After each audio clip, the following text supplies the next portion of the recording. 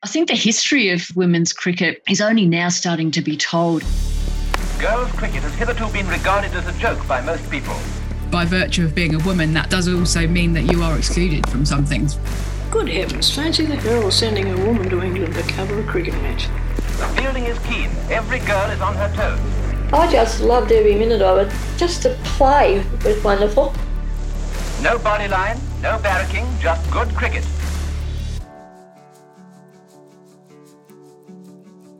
Welcome to the second episode of The Maiden Summer, the hidden story of a famous sporting contest and the growth of Australian women's cricket.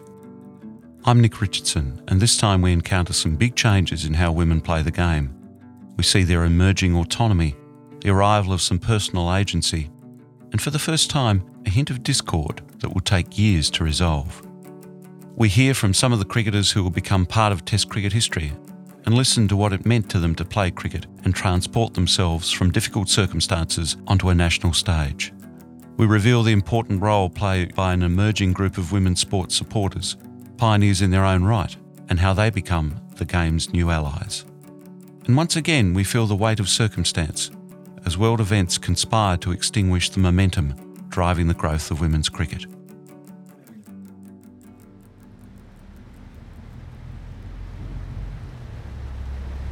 We begin this time in 1907. It's the year after the first interstate contests between Victoria and Tasmania in Melbourne. It's time for Victoria to travel south to return the favour by playing Tasmanian teams on the state's northwest coast. This time there is a recognition, especially within Tasmania, that the Women's Cricket Tour can have benefits that go beyond the games.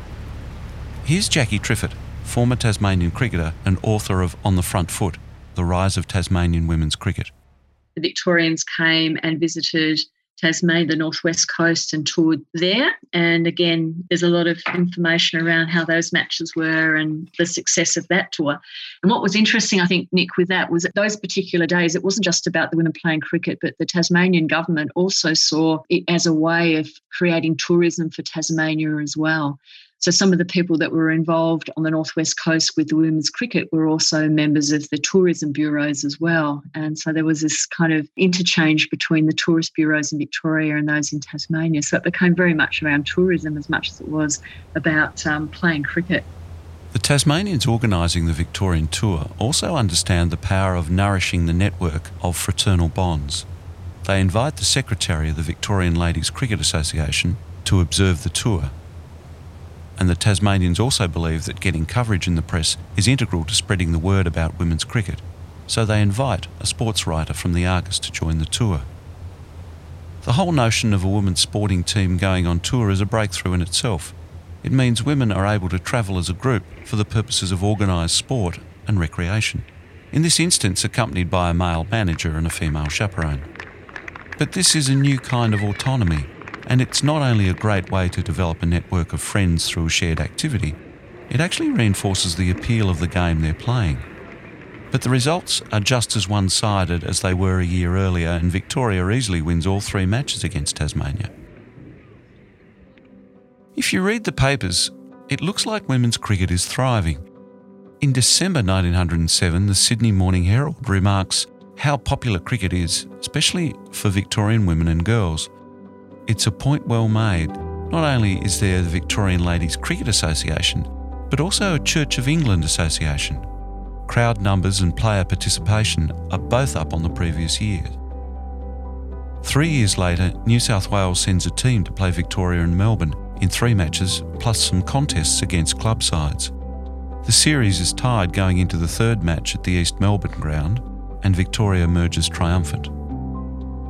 No wonder then that R.W.E. Wilmot, a seasoned sports journalist at Melbourne's The Argus newspaper, who wrote under the nom de plume Old Boy, had this to say in 1910.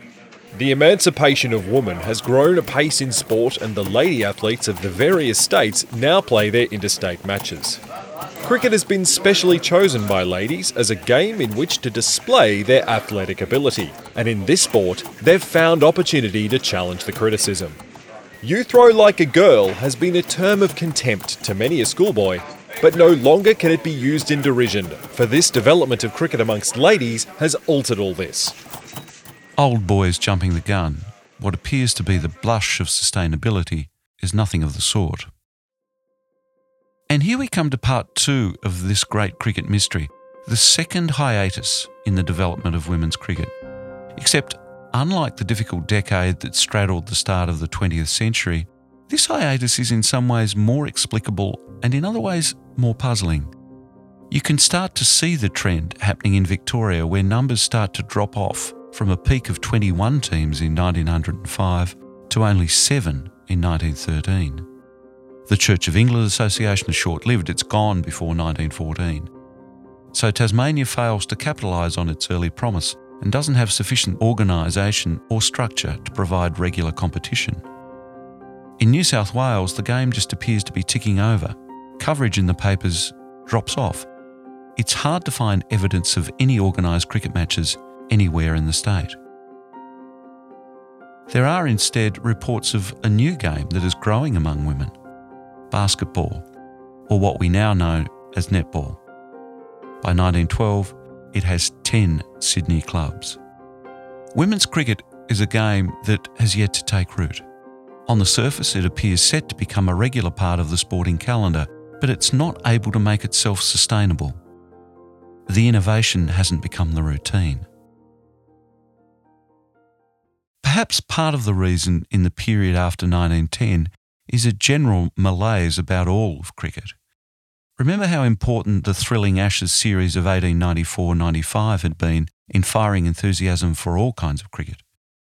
This time, the Australian men's team is in the midst of a period of deep turmoil, riven by personal disputes and clashes that were reflected in the 4-1 Ashes loss in Australia in 1911-12, followed by an average tour of England for the triangular Test series with England and South Africa in 1912. And then came World War I. World War I's effect is like sweeping all the tokens off the board. Nothing remains the same. Women become part of the volunteer movement, helping to support the war effort with fundraising, helping the Red Cross and the Australian Comfort Funds. Organised women's sport drops off the radar. There are very few games among women cricketers during the war other than the occasional patriotic match. In fact, there's more women's football played, whether it's in Western Australia or regional Victoria. The war, though, has changed the landscape for women, especially their physical skills and capacities. It happens here and it happens in Britain, as cricket historian Raf Nicholson explains. I think something important happens as a result of the First World War, when obviously women are doing things that they've never done before because men are away at the front fighting. So women are kind of going and working in factories or participating in quite vigorous war work. And there's definitely an argument then that it becomes more normalised to have women participating in physical activity and in sports. And the interwar period in England is definitely a huge growth period for women's sport. So there are associations set up for example, netball and rowing and athletics. And so all of these sports are hugely growing. But it does also take the drive of a small number of women to actually go about setting up these associations. What we see in the years after the war is a burst of energy that makes it feel like the hiatus never happened, even as Australia struggles through the Great Depression. It's worthwhile us looking at how Australia and England navigate their way out of the war years, because from the Australian point of view, England remains the benchmark, as well as our future rival. The game's post-war resurgence starts with the establishment of associations that provide the framework for cricket to grow, and in England, that grows out of the popularity of women playing hockey, a sport that Englishmen consider far more suitable for women than cricket. Here's Raf again. It's a group of women's hockey players who eventually go on and form the Women's Cricket Association in 1926. People like Frances Heron-Maxwell, Vera Cox, who'd played for England, Marjorie Pollard, who'd also been an England hockey player. They actually kind of go on this little cricketing holiday and they know each other through hockey. And they think, let's set up a similar association to the one that's governing women's hockey for women's cricket. And they're run on very similar lines and the organisation is done very, very similarly. So, yeah, the relationship is very lasting. For the most part, English female cricketers are solidly middle class. There's an exception, though, the energetic force behind the Women's Cricket Association, the former England hockey player, Marjorie Pollard. And Marjorie Pollard is one of those. And she's certainly a very driven woman. She's actually got a really interesting background because women's cricket is largely very middle class at this time. As is women's hockey. But Marjorie Pollard is the daughter of a railway engine driver. So she's actually kind of got a claim to legitimately being probably the first working class woman to represent England at hockey. She kind of almost sort of propels herself up into the middle class by virtue of she wins a scholarship to stay on at school beyond the age of 14. And then she saves up money in order to enable herself to go to physical training college and become a PE teacher. So she's this kind of amazing sort of pioneering woman who then goes on and becomes a sports journalist, probably one of the first women sports journalists, and is enormously influential in getting women's cricket, getting that kind of respectability in the sense of it being really covered in the newspapers. The woman who would become England's first Test captain comes from a background that is both far more radical and far more privileged than Marjorie Pollard. It's Betty Archdale, the daughter of a suffragette, who as a little girl visits her mother in Holloway Jail, where she's imprisoned for her political activism. Here's Betty recounting her mother's philosophy and how that impacted on her childhood. My mother was one of the first suffragettes, the women who were prepared to go to prison in order to get the vote. And of course, to get to prison, they had to break the law, which they did on the whole by throwing stones through windows and that type of activity. This must have worried Mother because her type of woman with her social background didn't do these kind of things. But this was the same with most of the suffragettes. Consequently, this is one of the big influences in my childhood, was the fact that Mother felt so strongly that women didn't have the vote. She was prepared to go to prison and did go to prison. And the Pankhurst family, who of course are famous in the history of the suffragettes, were close friends of our family. Mrs. Pankhurst was a great friend of Mother's, and I used to see quite a lot of her. Adela Pankhurst, one of Mrs. Pankhurst's daughters, was our governess for a time, and we were all very conscious of the Pankhursts as a family, and again, a very happy family. Betty's mother also influences her choice of schools, which in turn helped shape Betty's cricketing destiny. My mother had been to a school up at St Andrews in Scotland, which was, in its own way, was just as much a pioneer school as Bedales, because it was one of the first schools where girls got much the same education as boys and where girls were encouraged to play sport. And I knew Mother had loved this school, St Leonard's and St Andrews, and she talked a lot about it. So I said, look, how about a change? Because I'd been 6 years at Bedales. I said, couldn't I go up to St Andrews? And I think Mother was rather pleased. I think although she'd sent me to the co-ed boarding school because this fitted in with her views on women, she was rather thrilled when I said I'd like to go to her old school. Betty didn't have an Australian equivalent of the time, but her privileged upbringing in education is not remarkably dissimilar to the woman who would become Betty's rival, the Australian captain, Margaret Peden. Margaret is the daughter of Sir John Beverley Peden, Professor of Law at the University of Sydney and President of the New South Wales Parliament's Legislative Council. Margaret and her sister Barbara are dedicated cricketers, missionaries in fact for the women's game, and both are university graduates, Margaret in arts, Barbara in architecture. They both attend Abbotsleigh Girls' School in Sydney, one of the few schools that promotes girls' cricket, and Margaret also captains the school team. Let's compare that background with one of the women who would line up alongside the Peden sisters in the first women's test match, Nell McLarty. But I don't know my mother because she died when I was a baby. Only 18 months old. I had a sister.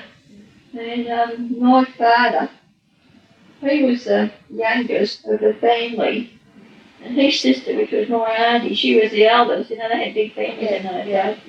And she practically reared my father. Well, when my mother died, he just packed us up and sent us, I was born in Western Australia, North England, sent us over here to my auntie. And she was over 60, which was wonderful of her. Take on a couple of youngsters, but the sister was 3 and I was 18. Nell's aunt was strict, and when Nell starts playing cricket, her aunt doesn't much care for it. She had grown-up daughters and sons and they were married. The youngest of the family was Bill, and he was the only one that stood up for me. They didn't like me playing at all. I wasn't a lady. Ladies didn't play cricket. Nell persists though, and her talent finds its way.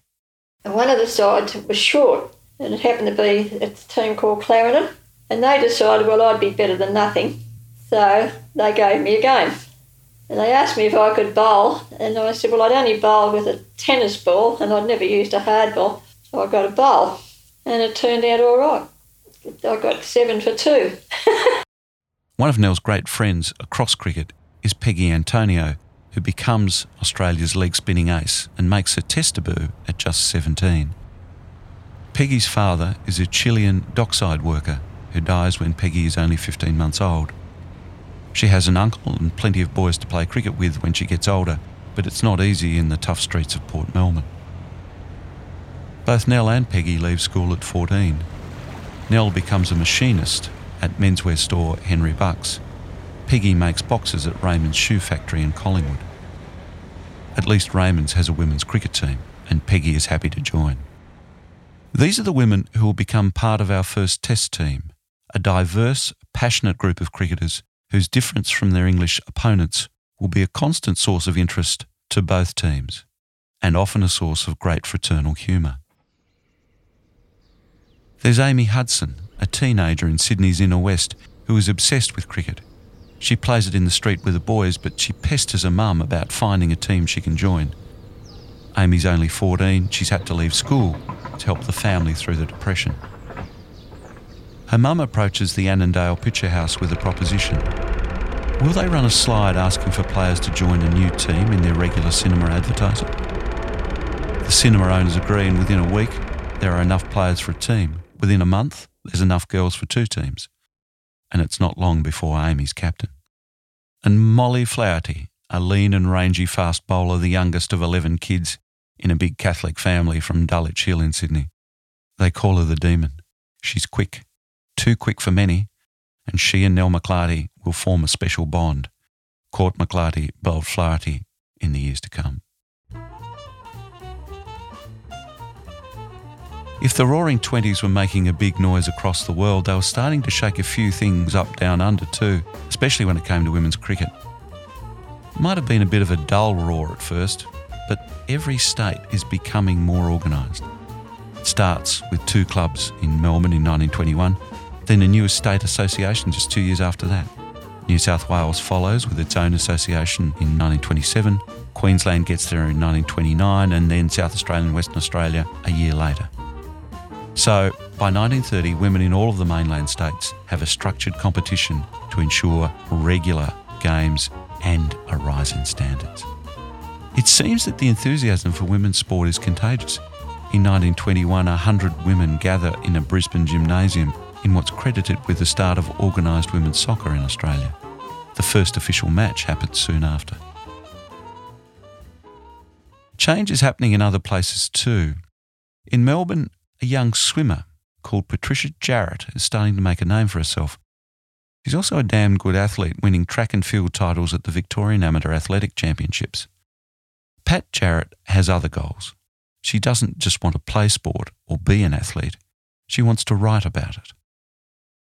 She starts as a teenager, writing freelance sports stories for the weekly publication, The Sporting Globe.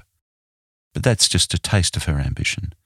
It's not long before she's being tempted to work for the Sporting Globe's big relative, the Keith Murdoch-owned Melbourne Herald. Why don't you think about coming onto the Herald? Oh, I said, they don't have very many women on the Herald. I think they had about 1 woman on the reporting staff of the Herald in those days. They said, no, as a sports writer. I said, well, who should I write to? The name Keith Murdoch didn't mean a thing to me, but it was Mr. Keith Murdoch that I wrote to, and the sort of letter I wrote, which is what you do when you know, that young, 18 or so years of age, I practically, in effect, said how the Melbourne Herald was coming out without me at night. I just couldn't possibly imagine. Well, to my delight and surprise, I was told to come and see his private secretary, who was a man. Remember this very well. And from that Tony Clark, his private secretary, I was ushered into a man who would be remembered, I'm certain, Sidney Deemer, who was one of the great editors of Australian newspapers, and one of the great editors of the Melbourne Herald. And Sidney Deemer sat me down in front of him, and he said, and what's the first thing you read in the Herald at night, Miss Jarrett? And in all innocence and in truth, I said, Mickey Mouse. He said, so do I. Now, he said, when would you like to start? And I said, I think this was a Friday. I said the first day that came into my head, which was a Wednesday. And he said, and how much do you think you'd want to start working here on a permanent basis as the sports writer for the Melbourne Herald? Again, I just plucked a figure out of the air. £5. That was a fortune.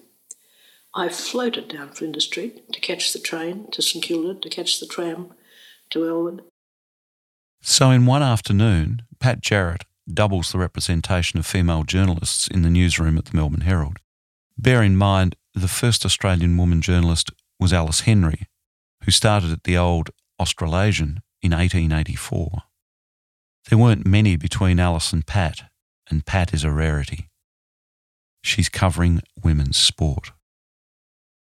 It's not long before she's joined by several others, almost all of them sportswomen, cricketers, hockey players, swimmers, at newspapers and now magazines across the country. It's the 1930s. What's going on? For a start, Pat Jarrett is not only covering sport, she still wants to keep playing it. And she develops a reputation as an athlete in her own right. Keith Murdoch introduces Pat to the rest of the editorial staff as our outstanding woman athlete. This is how Pat combines the two activities on a Saturday, competing and writing. Covering of sports was pretty strenuous because I was competing as well as reporting. And Saturday afternoons were the great days for women's sport, and we were out on this beautiful oval out off the Sydney Road, and I would have a boy who would run with the results to a private house and telephone them through to the Herald, while I might be competing in a hurdles race or a shot put race or a javelin throw. I was still awfully good with my right arm. I could still throw the ball further than anybody, and this I think is why I took discus throwing and javelin throwing and shot putting. And as a matter of fact, the day that I went to work for the Herald for the first time, if anyone knows Flinders Street, Melbourne, they know in front of the Herald at 44 Flinders Street they have large frames where they put pictures because they've always been very proud of their pictures. And there suddenly, fronting me the morning I walked in there to work, was this enormous blow-up picture of me hurling the discus the previous Saturday at a sports carnival out at Royal Park. Here's the roll call of some of those female sports journalists who came to establish themselves in the 1930s. There are sisters Carly and Pat Hanson, hockey players who write about hockey and cricket in Brisbane and Sydney. There's Ruth Preddy, who plays cricket for New South Wales and writes about it for the new publication, the Australian Women's Weekly. She also becomes a long-standing administrator in New South Wales. Lois Crowell writes about cricket and other sports in the Adelaide newspapers. Gwen Varley, a keen sportswoman and administrator, broadcasts about women's sport on radio. They are soon joined by Kath Commons, who plays an excellent game of tennis and captains the New South Wales women's cricket team. She joins the Sydney Morning Herald. Nikki Henningham is a consulting historian with extensive experience researching and writing about the historical lives of Australian women. She reckons that the First World War has changed the landscape for some women in Australia. Jobs that hadn't been there before the war had opened up to them, partly because of the loss of men from the workforce, but also through greater educational options. The effect is that it not only shifts some thinking about women in journalism, but also about the increasing importance of newspapers catering for a growing female readership. That generation were obviously fighting to get into, say, newspapers or what have you. But I think there were possibly perhaps a more enlightened male editor at the time who actually, even if it's only for the profit margin, recognised that he had an audience out there that actually would respond to stories about women doing women's sport or taking control of their own organisations. It was probably still separate from the men's stuff, which is the main game or what have you. And I wouldn't go so far as to say, they're taking on an important advocacy role, but they have nevertheless recognised a market which is there for an educated women readership in all areas. The other consequence of the war for women is that it provides some of them with the opportunity to travel overseas, and they see and experience a different world. After the First World War, in very simplistic terms, we kind of cocooned as a nation. We actually became very isolationist. In the 20s and 30s, there's much more development, much more travel internationally. And there's a lot of women of that sort of class who travel and see, particularly in the United States, how much better off and how many more opportunities there are for women to actually spread their wings in the professions. And so a lot of them do that, and then they come back to Australia, and there are a number of them, who comment on how, crikey, we're backwards here. This engagement with a wider world helps build the appeal of journalism as a career option for some women, particularly for those who play sport, because they look around and see what's missing from their newspapers. They want to read about what they do. I think one of the stories about Kath Commons is that, she managed to get a meeting with the editor who asked her, does she see a gap that she could fill? And she said, yes, covering women's sport. These are milestones in women's sporting journalism, and the emergence of these reporters coincides in many ways with what is looking like a widespread acceptance of women's cricket. It's no longer a novelty item in the paper. It's becoming a regular part of the sports pages. Despite all the challenges and the sexism and, whatever that they encountered, for many women, the 20s and 30s were actually a period of opportunity. And so that the women's cricket team and sports writing and so on are part of that sort of, I guess, that sort of context. For a young up-and-comer Nell McClarty, she can't help but be impressed by how that opportunity translates into newspaper coverage. Media, they were quite good. They would put it in the paper more than what they do now. And if you did something that was reasonably good, you'd have a paragraph and a photo, and that probably helped people to turn up. A similar trend is emerging in England.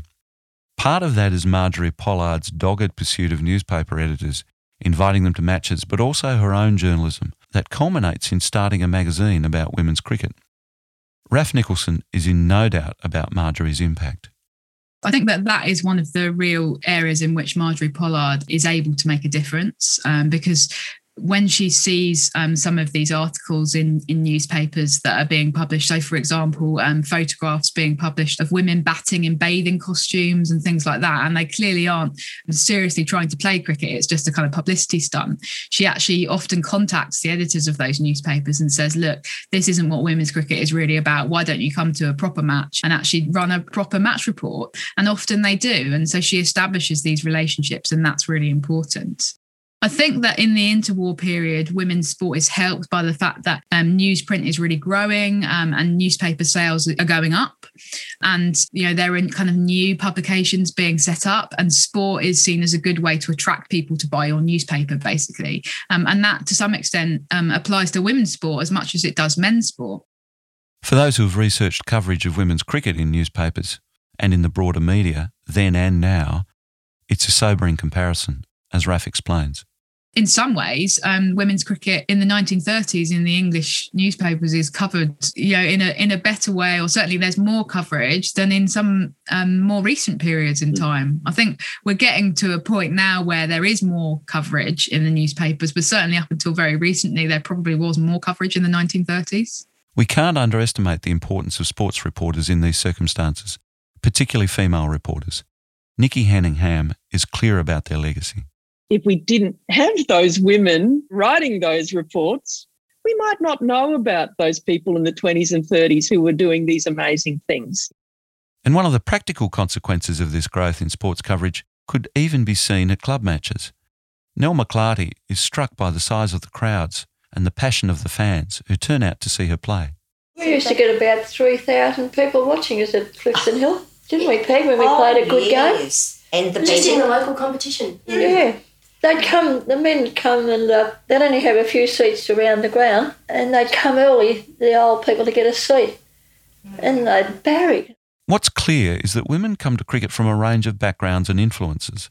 Most have played some sport at school, usually rounders, sometimes hockey, occasionally basketball, and depending on the school, perhaps cricket. Many come from sporting families. Sisters play together, like the Pedens in Sydney and the 4 Cheval sisters. Clubs grow stronger over time, players become more experienced. and some of them with a professional background, have much to contribute when it comes to club administration. By the time we get to 1930, Australian women's cricket is poised to take an important step. Interstate competitions are revived and Victoria sends a first and second 11 to New South Wales to play one match against the home teams. The result? One win each. This is just a foretaste of what's to come. The following year, an interstate competition takes place that features New South Wales, Queensland and Victoria in Sydney. It will become the forerunner of an annual interstate carnival. 2 of the 3 games in this series are played at the SCG, the other at Cranbrook in Rose Bay.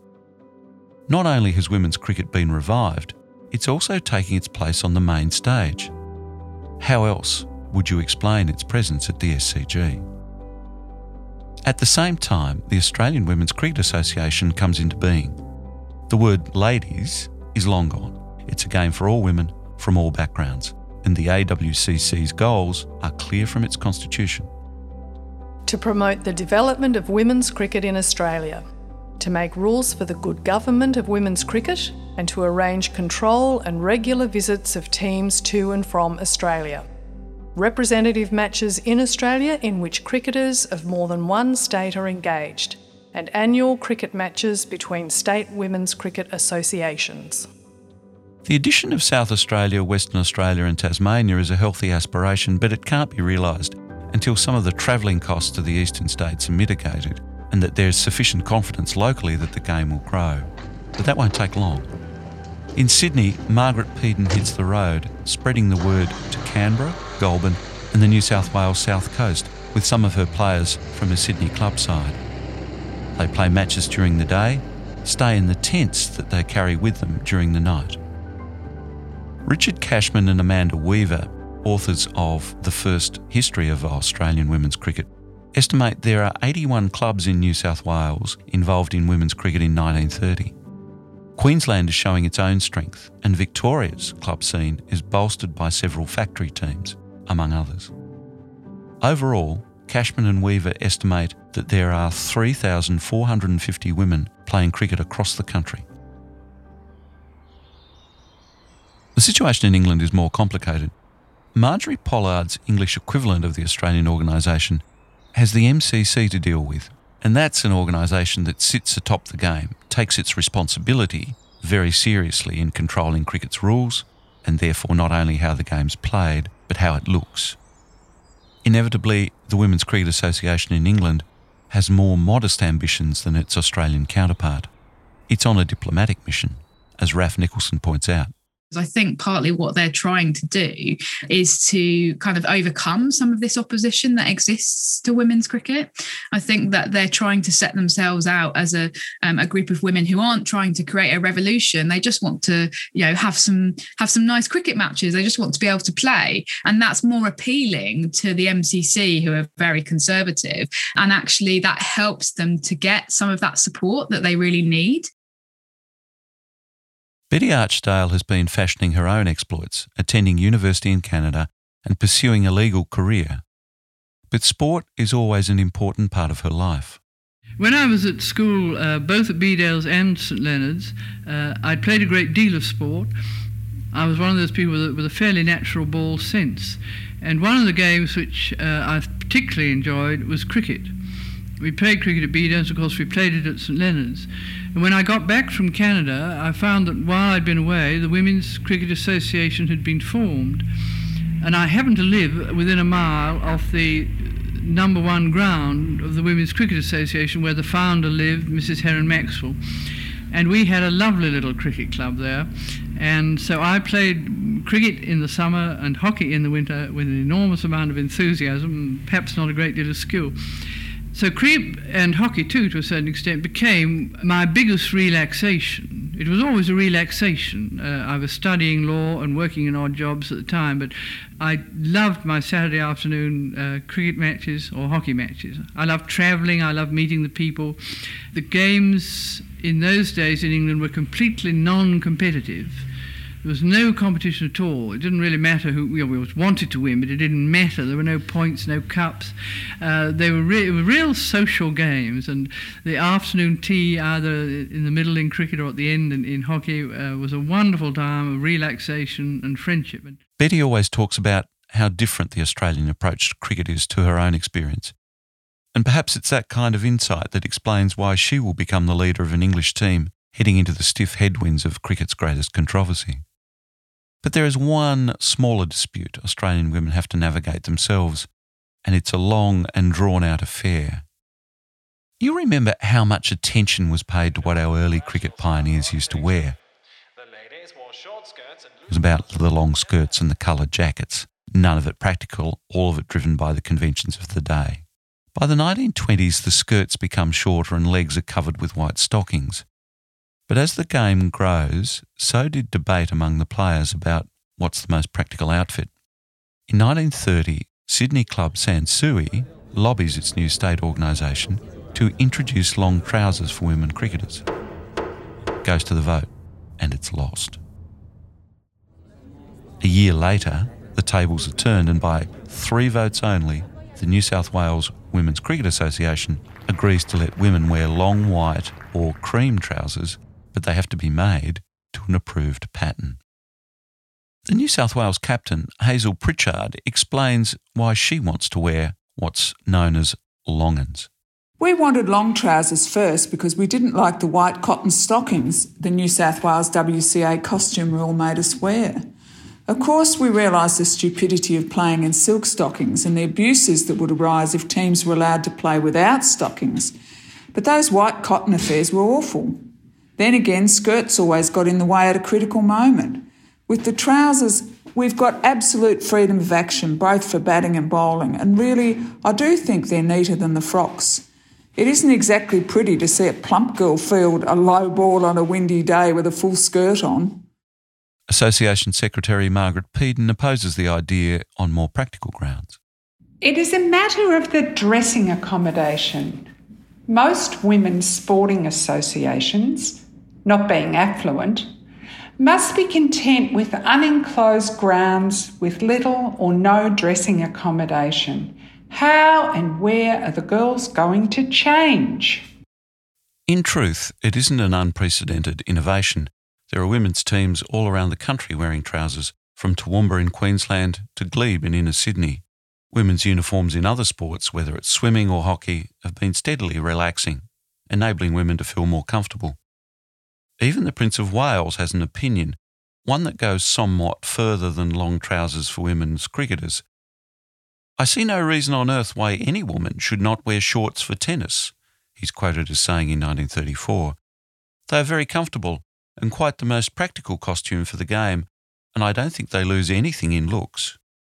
And despite what appears to be the New South Wales women's support for long trousers, it does take many years before all of women's cricket adopts the longans.